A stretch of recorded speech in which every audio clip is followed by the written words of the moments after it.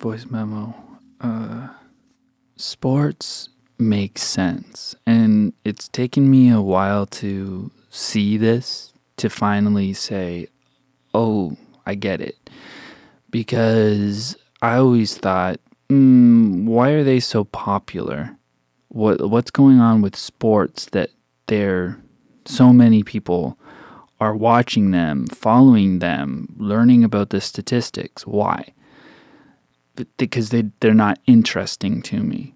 But then I thought, that makes perfect sense, because comedy, comedy TV shows, stand-up comedy, it can be off-color. It can be off-putting. They can be saying things that you don't really want to hear. Music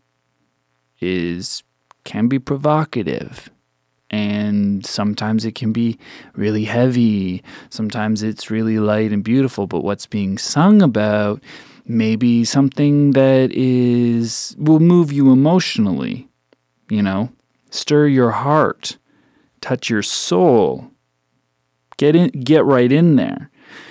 Movies, now they're pushing boundaries. You're seeing images that are maybe I'm scared. This is a scary movie. Or this is a bit too sexual. I'm not comfortable with this. Or these are ideas that you're dealing with in a story that it's a bit much for me. Books can change the way you think. There's so many words in books. They're like, if you flip the pages of a book, of a novel or a textbook, words. If you're going to use that many words, you could change a heart. You could change a soul. But you see, that's where sports are so powerful, because they're innocuous. And I'm doing this voice memo because I want to remember it. Because sometimes I'll look at sports and go, why are you watching it? Because you can watch it and not think.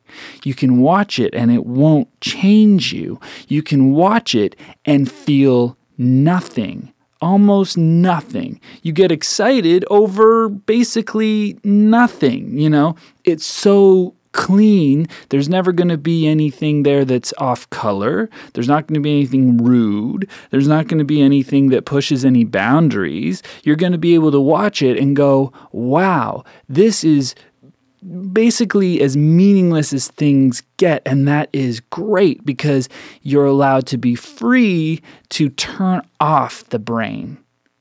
It's like slapstick comedy. Someone slaps somebody or someone falls downstairs, you laugh. There's nothing you need to think deeper about, and that's perfect. It's like elevator music, where you're not feeling anything and you're listening to those tones. You can ignore it. You're just, okay, I'm going up to my floor. That's it.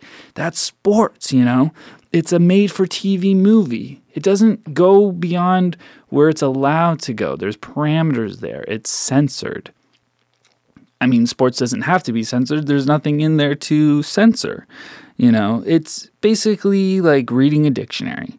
This is sports. It's just facts and figures. There's math associated with it. There's statistics. This guy can do this. This is how many touchdowns there were. This is how many baskets. Someone's good at running. It's basically a math textbook, And that's what's so great about sports. And I get it now.